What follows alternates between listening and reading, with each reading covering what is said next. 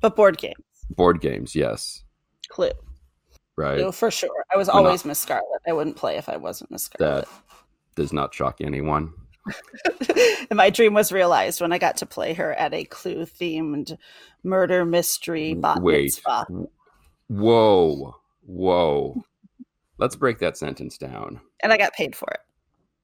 Okay, murder mystery, right? Yes. So like a dinner theater, kind of interactive. You're sitting at the table with them.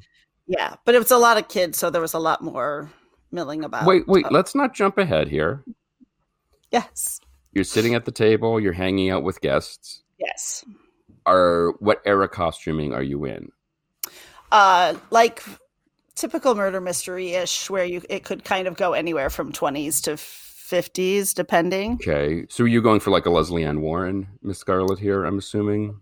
No, I was going for my own Miss Scarlet, but wow, okay, shots fired. I mean, yeah, well, yeah, I take a character and I inhabit it and I make it my own. Yes, okay. Right down to the candlestick. Right. And the lead pipe. There were different characters at every table, correct? Yes. Bar mitzvah or bat mitzvah, did you say? Bat. Okay. Bat mitzvah. Bat. Bat, yes. Now, did you get to get carried around on a chair? Was that part before the mystery?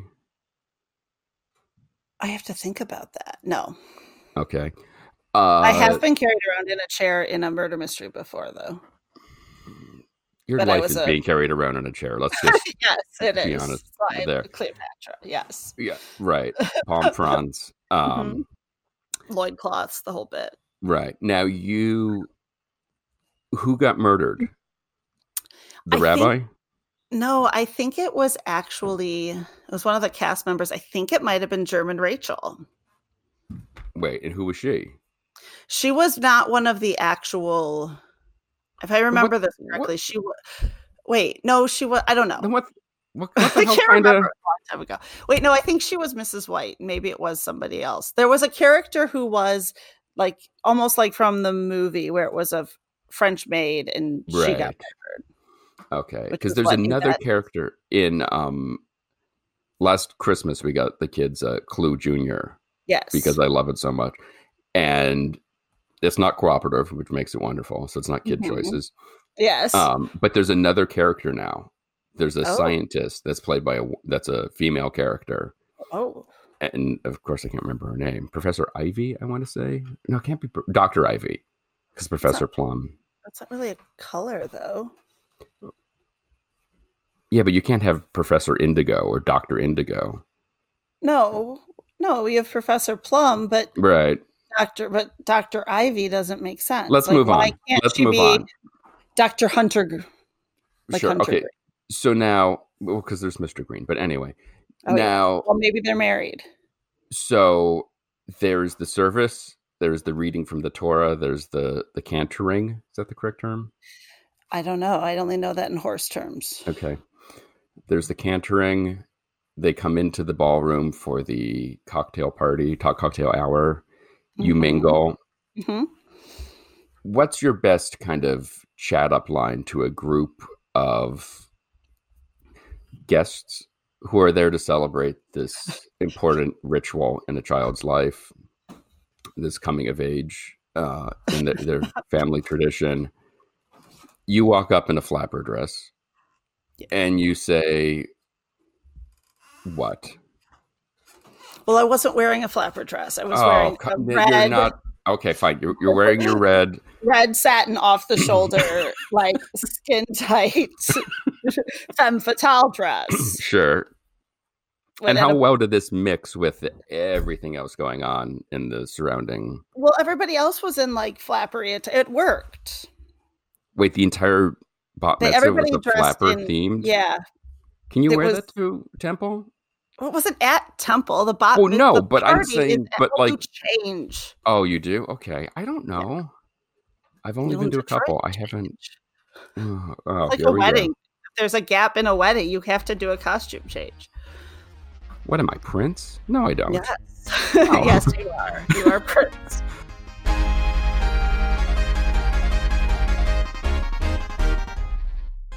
This is Why, with your hosts, Heidi Hedquist and Luke Poling. I have 2 children, and we love one of them. We love one of them very, very much. Yes. And it has occurred to me recently that they are growing up in a society, in a world filled with gift buckets or prize buckets. Correct. You do something well at school. My daughter last week or 2 weeks ago, you hold the door for somebody, or you help somebody who's having a problem with something. You get a ticket. They put them all in a bin. If the principal pulls your ticket, you get to go into the prize closet. Yes.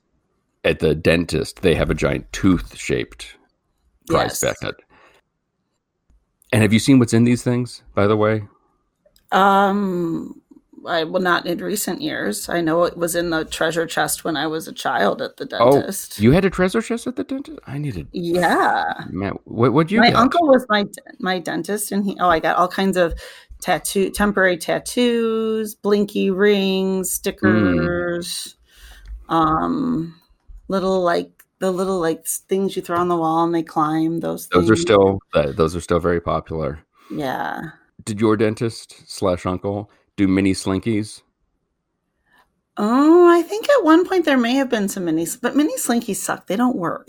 This is one of my questions. Like, I think we should try to book on the show, actually, somebody from Slinky Core or whatever they're called. Right. To find out what the rise and run of the stairs that a mini slinky works on. Right, because I've never mastered it. Actually, I'd like to see the rise and run for a normal slinky. I don't think I've ever seen one of those go downstairs other than in the commercial. Alone or in pairs. What? Alone or in pairs. Exactly. I actually was able to get, I think the rise and run is in a 1970s colonial staircase. Okay. Very limited, it's a small window. Right. But I do think the traditional slinky works there. And it's interesting that so many people are against this sort of like the everyone gets a trophy culture. But yet they force it. Those are the people that fight it are the people that enforce it the most when it's their kid.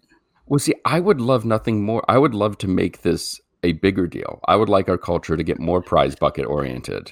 Well, I'm for that. I want as many prizes as possible. Would it be great if you're at a restaurant and the waiter comes over and says, "Excuse me, I noticed that you had washed your hands while you're leaving the restroom. Would you like to take something from our prize bin?"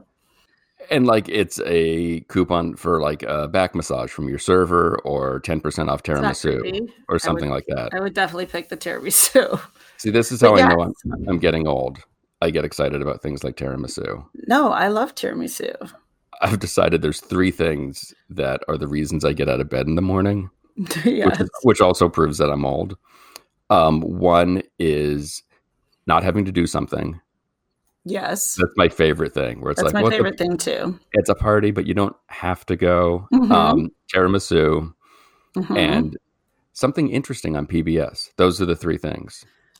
But I feel those things have been interesting to you your entire life. Like when you said yesterday, like, oh, I'm such a different person from you were like 110 when you were 15. That's true. Yeah, no, my spirit age is about 45. Right. Your attempt to like sound, Queensryche to not fly. Oh, well, thank you for the mustard. I know. But one of the things my daughter got from this prize bucket at school was a keychain.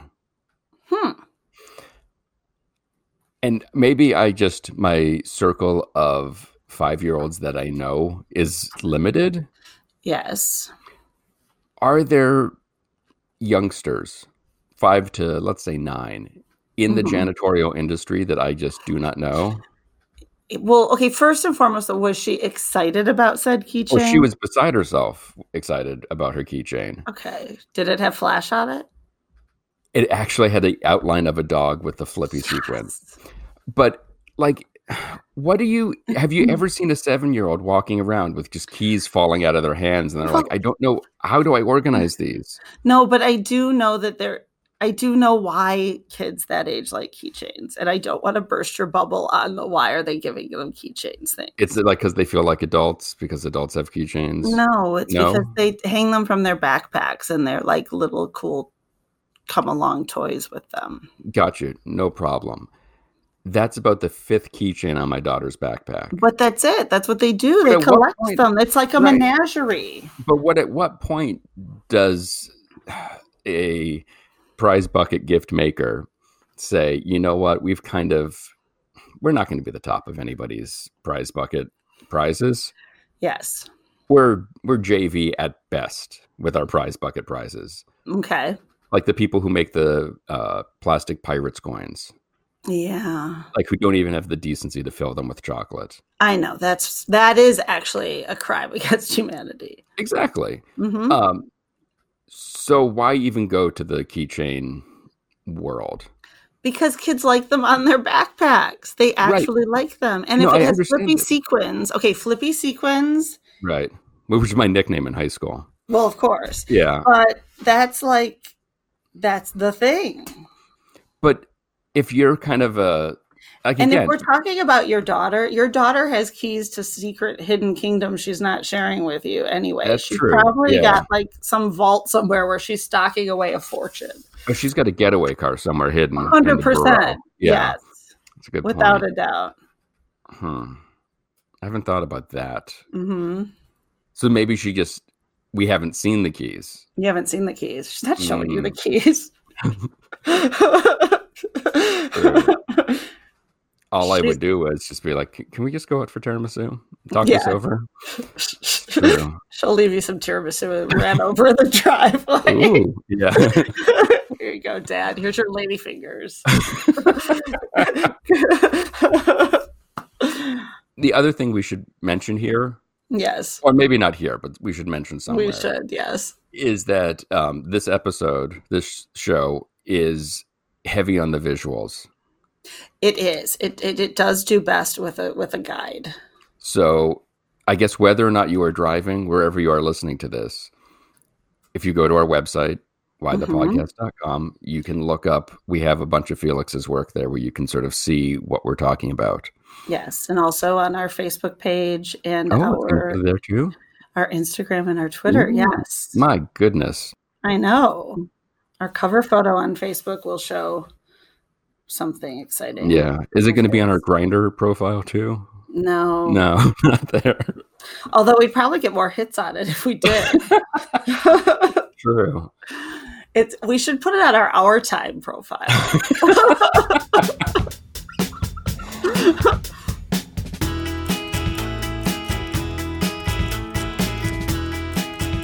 How does one get into this? Do you just wake up one morning and say, I want to destroy a My Pretty Pony?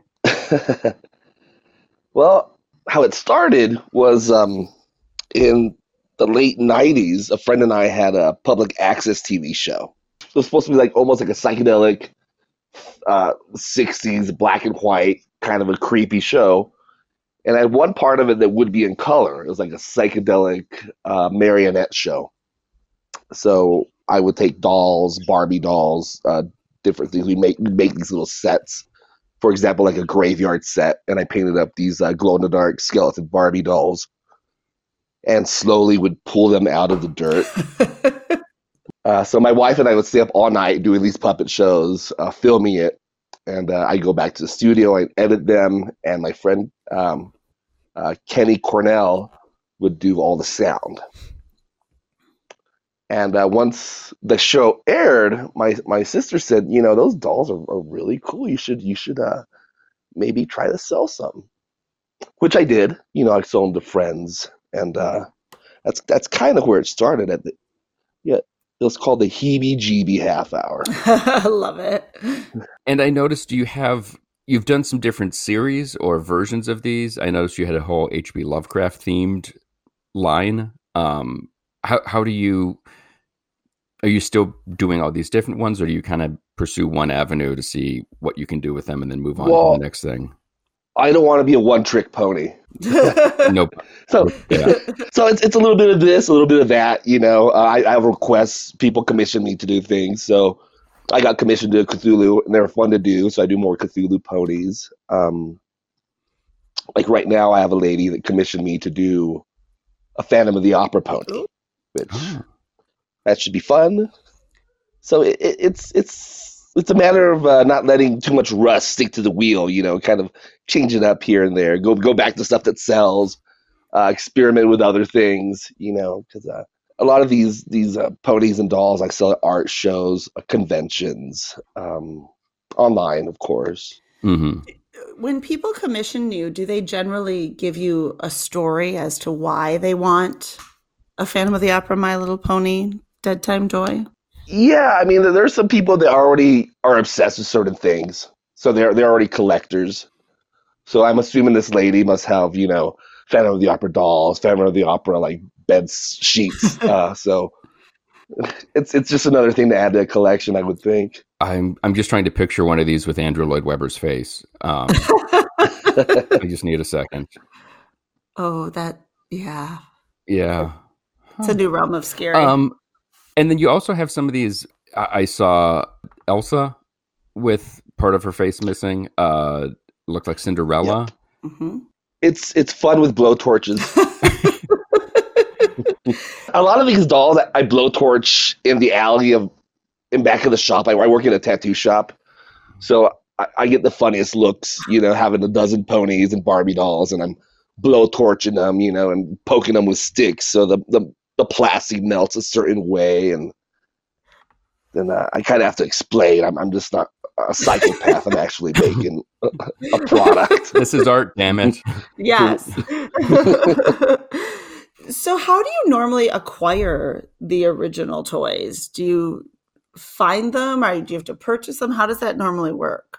Well, when I was doing the heebie-jeebie half hour, and I started selling like the Barbie dolls, we'd go to like thrift stores, and you see these bags of these naked Barbie dolls, almost like murder victims, or like a morgue. Yeah. And they're dead. Yeah. They're all there naked in bags. Oh, yeah. So that was what my Barbies looked like when I retired them, for sure. And they were all naked, every one of them. Yeah.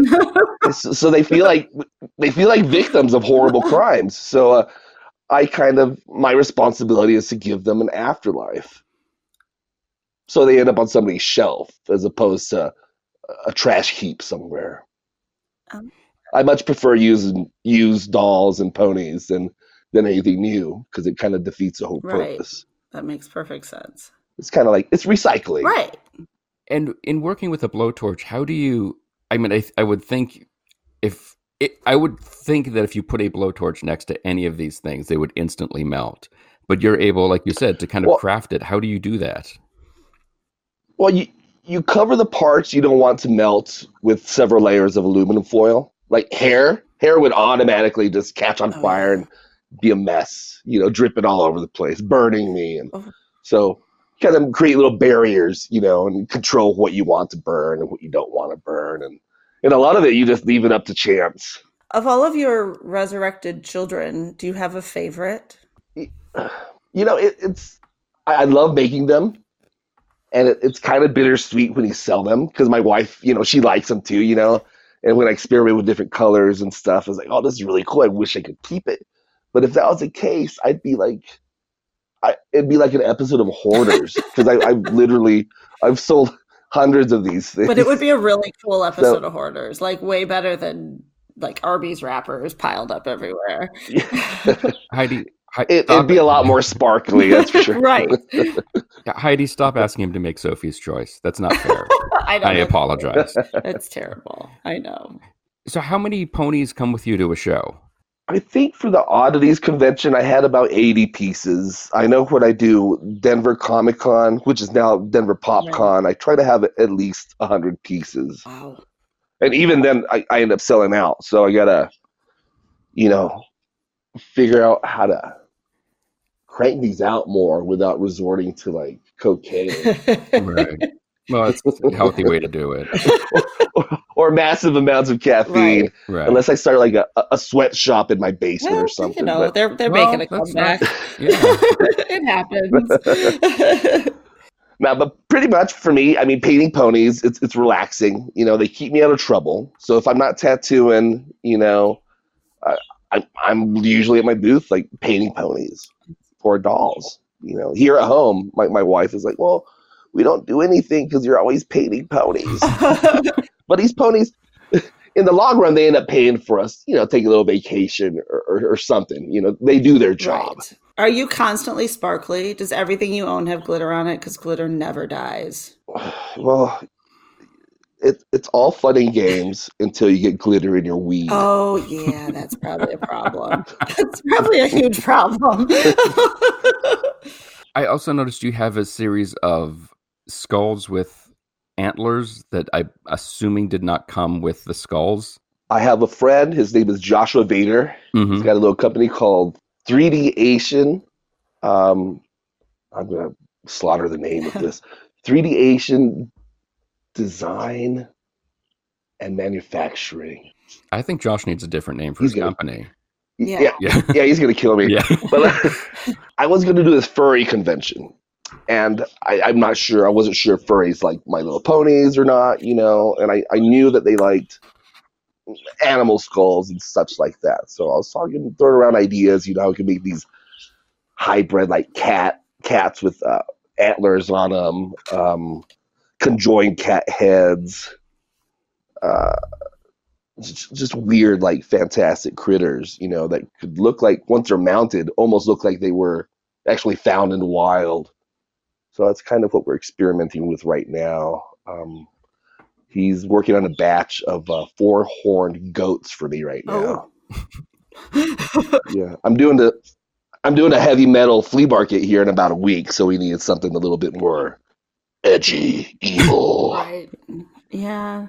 I don't know. I think the heavy metal scene has a love for ponies somewhere in there. Yeah, well, some do, because I'm also doing corpse paint ponies. Oh. Like Norwegian death metal, they got the corpse paint, so I got a whole batch of those for this thing coming up. Nice. So tell me a little bit about your this crazy, amazing, terrifying yet adorable costume I see at these conventions. Well, I used to dress up like a dead unicorn. Okay. As you do. Because to me, like wearing makeup or wearing a costume, it's almost like armor, if that makes sense. It kind of creates this safety net. They're dealing with a character; they're not really dealing with me. Right. So a lot of artist types are very sensitive, and they take things personal. So if I go in kind of like almost like a Beetlejuice character, sure, that it's kind of a joke. It's kind of a little bit crass. It's a little bit safer in a sense, so I could sell my product. And a lot of people say, oh, I got hobbies too. I could do that. Fuck off. That makes sense. Yeah. And, agreed. And dress up like a dead cat, since I started doing these cat skulls and stuff, kids love it. At first I thought it was going to be a little bit scary, and that's kind of the point. The kids will run up to me, they hug me, they want to get pictures taken with their family, and so it works. It's fun. It's fun for me. It's fun for people. I'm kind of like almost like a beacon. So if they don't see my product immediately, they see a dead cat.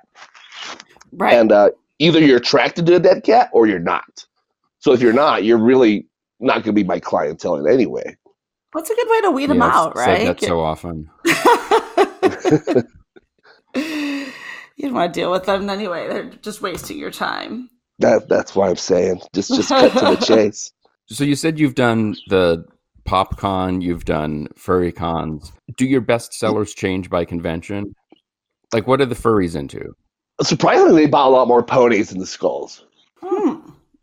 And I've just been started experimenting with the skulls. Yeah. You never know, So I like to have a variety. I like to keep on adding. I mean, I've done my little paintings. Of course, the Barbie dolls, light switch plates, bookends. So I don't get bored to death, and also so there's more to offer. How long does it take you to make one of these? Like just a pony, let's say. I can't just sit down and do one pony. I'm usually working on 3 or 4 ponies at the same time. So I could probably get 4 or 5 done in a day if I'm not too distracted. Right. Maybe I want to watch a cartoon. Maybe should go outside for a little bit. Get away from the glitter. Sure. Yeah, that's Sounds like my typical day. But it's actually feels really weird if I'm not working on one of these things. They've almost become part of me now because I've been painting these things since, well, not just the ponies but the dolls, since like the late 90s. Wow. It makes me kind of sad that many, I mean, it's amazing and I love what you do. So that's not what I mean, but I feel bad that all of these ponies and Barbies were ending up at like the, toy graveyard had you not come along. Like, why aren't people passing on their My Little Ponies to their children someday? Because kids play with cell phones now. True. It's the new pacifier. Here's a fucking cell phone. Shut up. That's true. When I was a kid, you're just lighting stuff on fire and right. I had G.I. Joes, Transformers, Star Wars figures. My little sister, she had Barbie dolls and then ponies, and we'd play together and we'd split them up. There'd be bad guys and good guys, whether they're ponies or Barbies, and we've always used our imagination. And my sister's very creative.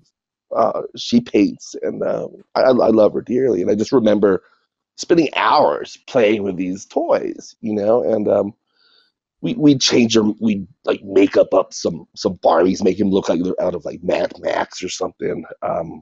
Take cars and attach like G.I. Joe guns on them, and purposely break an arm off a Ken doll, so you got to put a robotic arm on him. So or Ken, he can't get it right. And he never will because he has no genitalia, so he's dealing with that.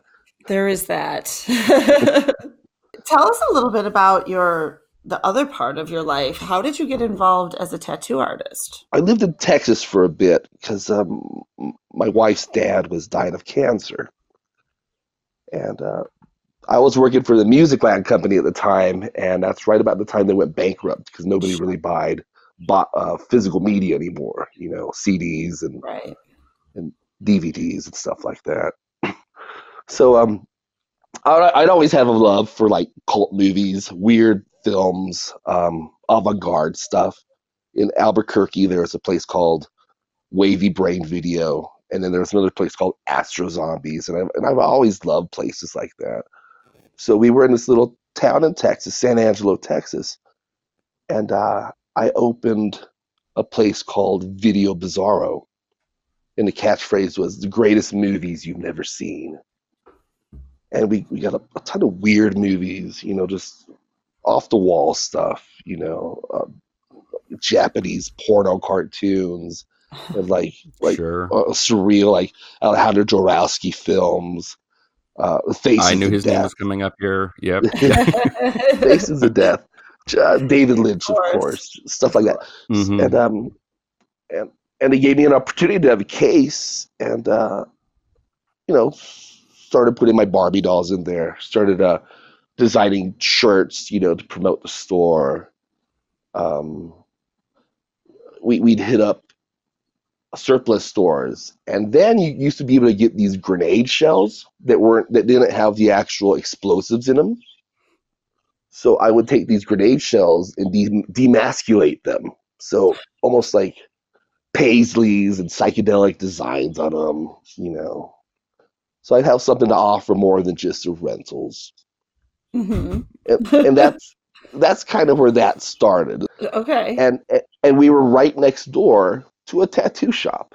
Aha. So I eventually started having bands play at my shop, and I would design the posters. Sweet. And the guys next door were like, "Whoa, you like to draw, you like to do this and that." So eventually, the shop would close, and tattooing kind of fell my lap.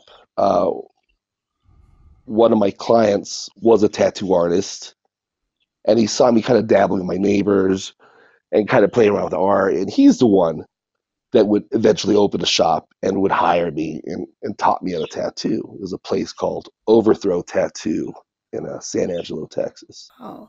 And that's how I started tattooing. What was it like the first time you tattooed somebody? I'm always fascinated by that. Like the first time you hit the skin. your first 100 tattoos, you're just sweating bullets. I'm shaking. You try not to show the client, how vulnerable you are also, because you want to show this air of confidence, but it's scary as hell. If you fuck somebody up, they look at a tattoo, and that's who you are to them for the rest of their life. Oh, fuck. They never forget you. No.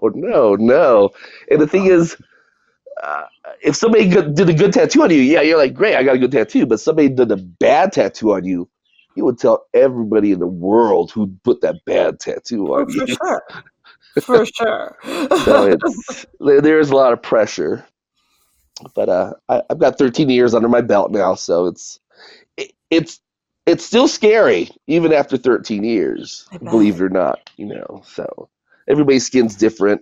Every little thing could change how your machine works, whether it's humidity or if it's temperature or if it's just a vibe in the air, almost like magic. There's still a part of magic that goes into tattooing.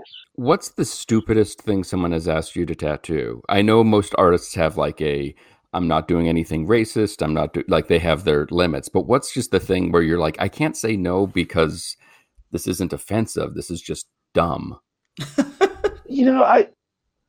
I don't even see it as that. A tattoo is very special to people when they get it. They get it for a reason, even if it's a joke tattoo. I remember during a beer festival, we had these 4 guys come in, and they all got blindfolded, and they picked each other's designs. Oh my God. Yeah. So one guy ended up with his ex-wife's name on him. No. Yeah. Another guy ended up with a big rainbow, 2 male symbols interlinked together, Of course. But I see those as a memorable piece. It was in the heat of the moment. They got those. I mean, I'm sure the guy got his ex-wife's name covered up since, but it's one would hope it's the guy's night out, Right. So as far as stupid tattoos, I mean, there's those cookie cutter tattoos that people find on Pinterest and they're like, I want this, know. But even then, it makes that person happy, and we're here to serve as the public, That's true. I have done a couple of Monster logos. It just does not make sense. There we go. Okay. Yeah.